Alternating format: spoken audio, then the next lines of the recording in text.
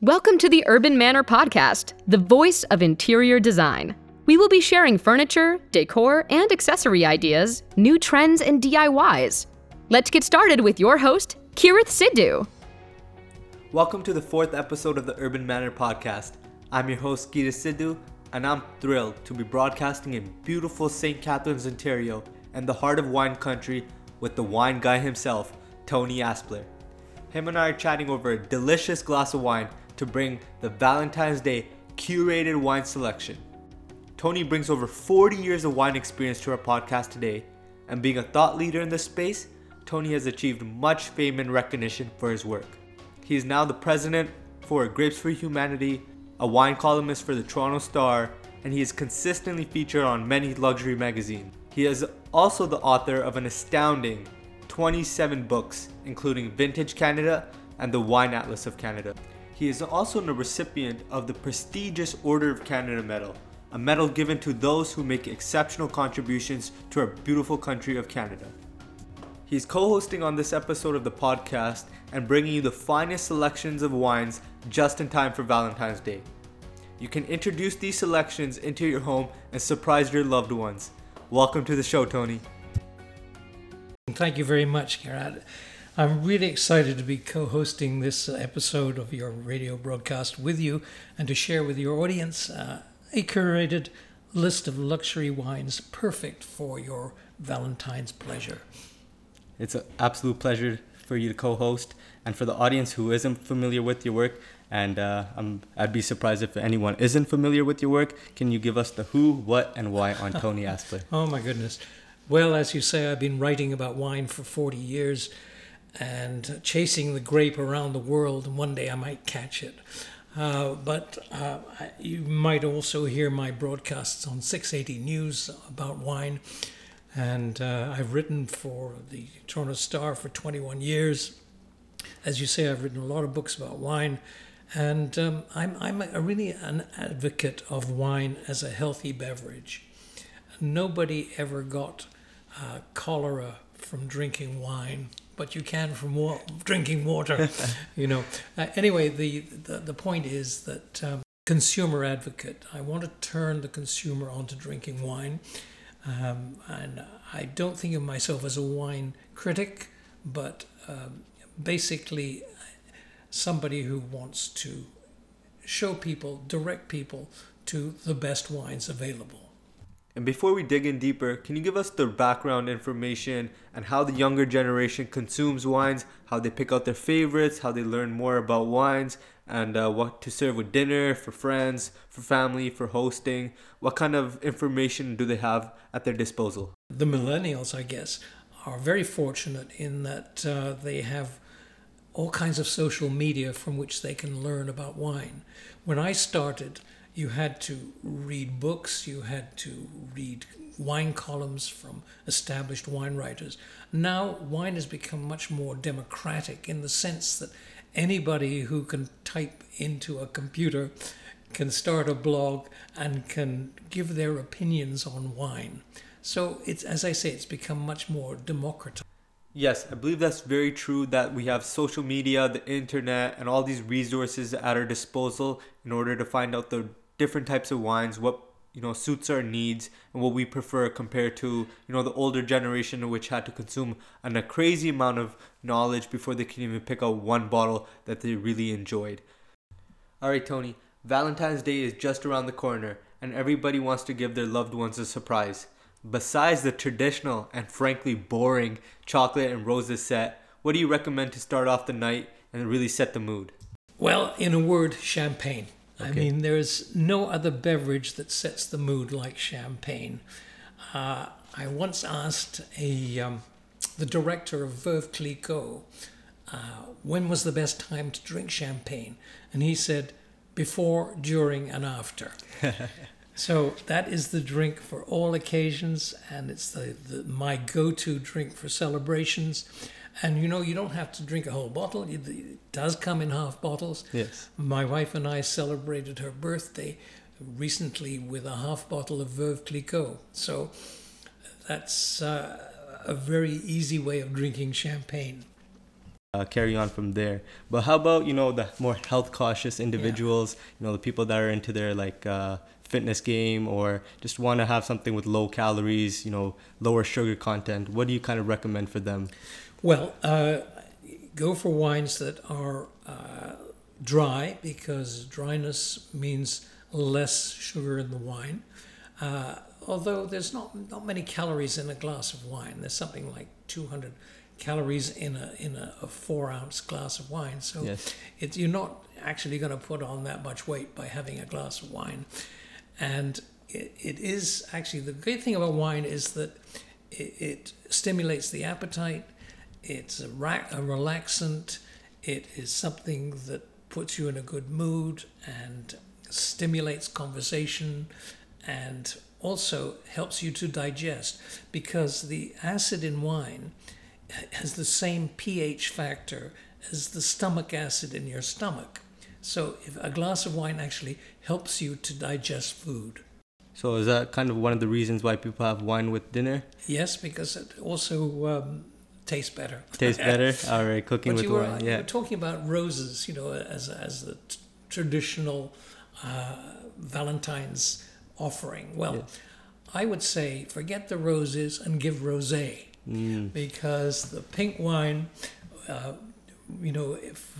is a wonderful wine to start off an evening too. Yes. And pink champagne or pink sparkling wine, and I don't subscribe to this idea that real men don't drink rosé. Yeah.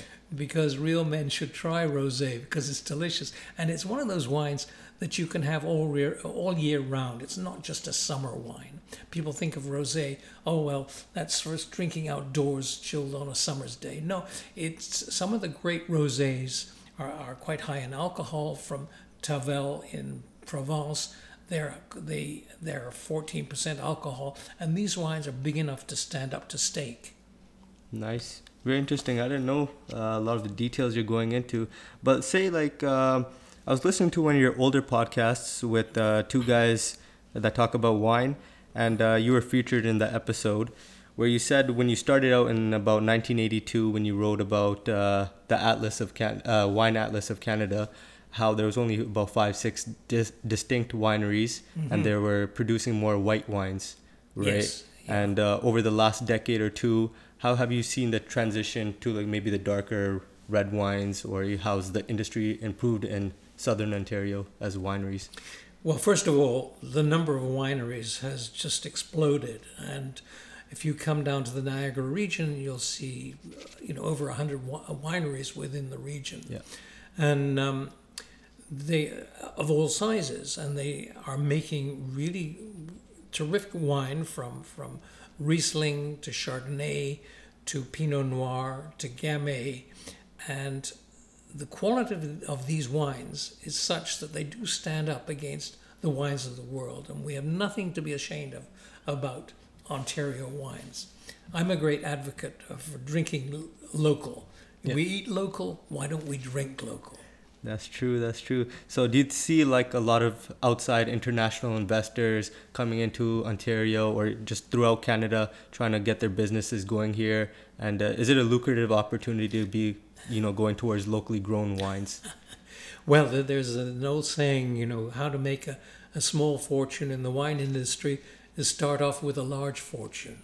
It's not for everyone, but there is a lot of foreign investment. There's a lot of Chinese money in wineries in Ontario now, and there's a lot of people who have got their training in Europe or in the States who've come to Ontario, a cool climate region, to make wine. And that's fascinating as the wines get better and better. I run the Ontario Wine Awards, which is an annual competition now, and it's coming up to its 25th year. And the change in the quality of wines over that 25 years is just amazing. And I'm really proud of what the Ontario winemakers are doing. Fantastic. You're an advocate for locally grown wines and the industry as a whole. So like it is a good idea to invest into that aspect, and I feel like we can compete, and we are competing with international markets such as France, Napa Valley, even probably New Zealand. Would you say? Yeah. Yes, we're making some really very fine wines, and I would just like your listeners to understand that the industry has changed so dramatically from what it was, Yes. 10, 15 years ago even, that the wines are of great quality and we should be supporting them. Awesome. So you guys support Canadian local wines. Farmers markets are a great place to get local wines. Yes. Yeah. And also, I mean, the LCBO has done a good job in helping to promote locally grown wines. So in order to understand, you have to look for the VQA label, okay? VQA, Vintners Quality Alliance. If you see this label on a bottle of wine, it means that the grapes are 100% grown in Ontario. And that's your guarantee. That's a guarantee. Sweet, sweet. All right, Tony, last question. And this one's about your non-for-profit, Grapes for Humanity. So can you give us a little background on that, how it started? What do you see in the next 2, 5, going on to 10 years into the future? What kind of organization are we looking at? Well, Grapes for Humanity is a foundation it's a charitable foundation that helps people in need around the world. It was started in 2000. My friend Arlene Willis and I decided to start this foundation, which was originally based on the fact that we were helping people who were victims of landmines by building clinics in countries where there was a lot of landmines, like Cambodia, Vietnam, Honduras, Nagorno-Karabakh. But it's expanded now to help children around the world. We build schools in Guatemala. We build houses for street kids in Tanzania. All of our funds are raised through wine tastings, wine auctions, wine dinners. One of our directors is Geddy Lee, the bass guitarist for Rush, for example. So we have a lot of fun doing it, and we have events throughout the year in order to raise money through wine for these projects that we take on. Beautiful. Great initiative, and great incentive to actually, go out, do something you love and tie that to the greater benefit of humanity, I guess, right? And so, folks, there you have it. Tony Aspler himself with their curated wine selection for Valentine's Day. Tony, again, thank you so much for being a co-host on this episode. I really appreciate your time, providing value to myself and my audience. And Tony, if the audience wants to check out some of your other work, where should they head? Where's your... Well, go to tonyAspler.com or 680 News. Yes. And my website, tonyAspler.com. Beautiful. There you have it, folks. Another episode of the Urban Manor Podcast. Please subscribe and like us. We're on Apple Podcasts, YouTube, throughout social media. We're on Instagram, Facebook, Pinterest, and Twitter. And stay tuned for another podcast coming out next month. Urban Manor, contemporary living.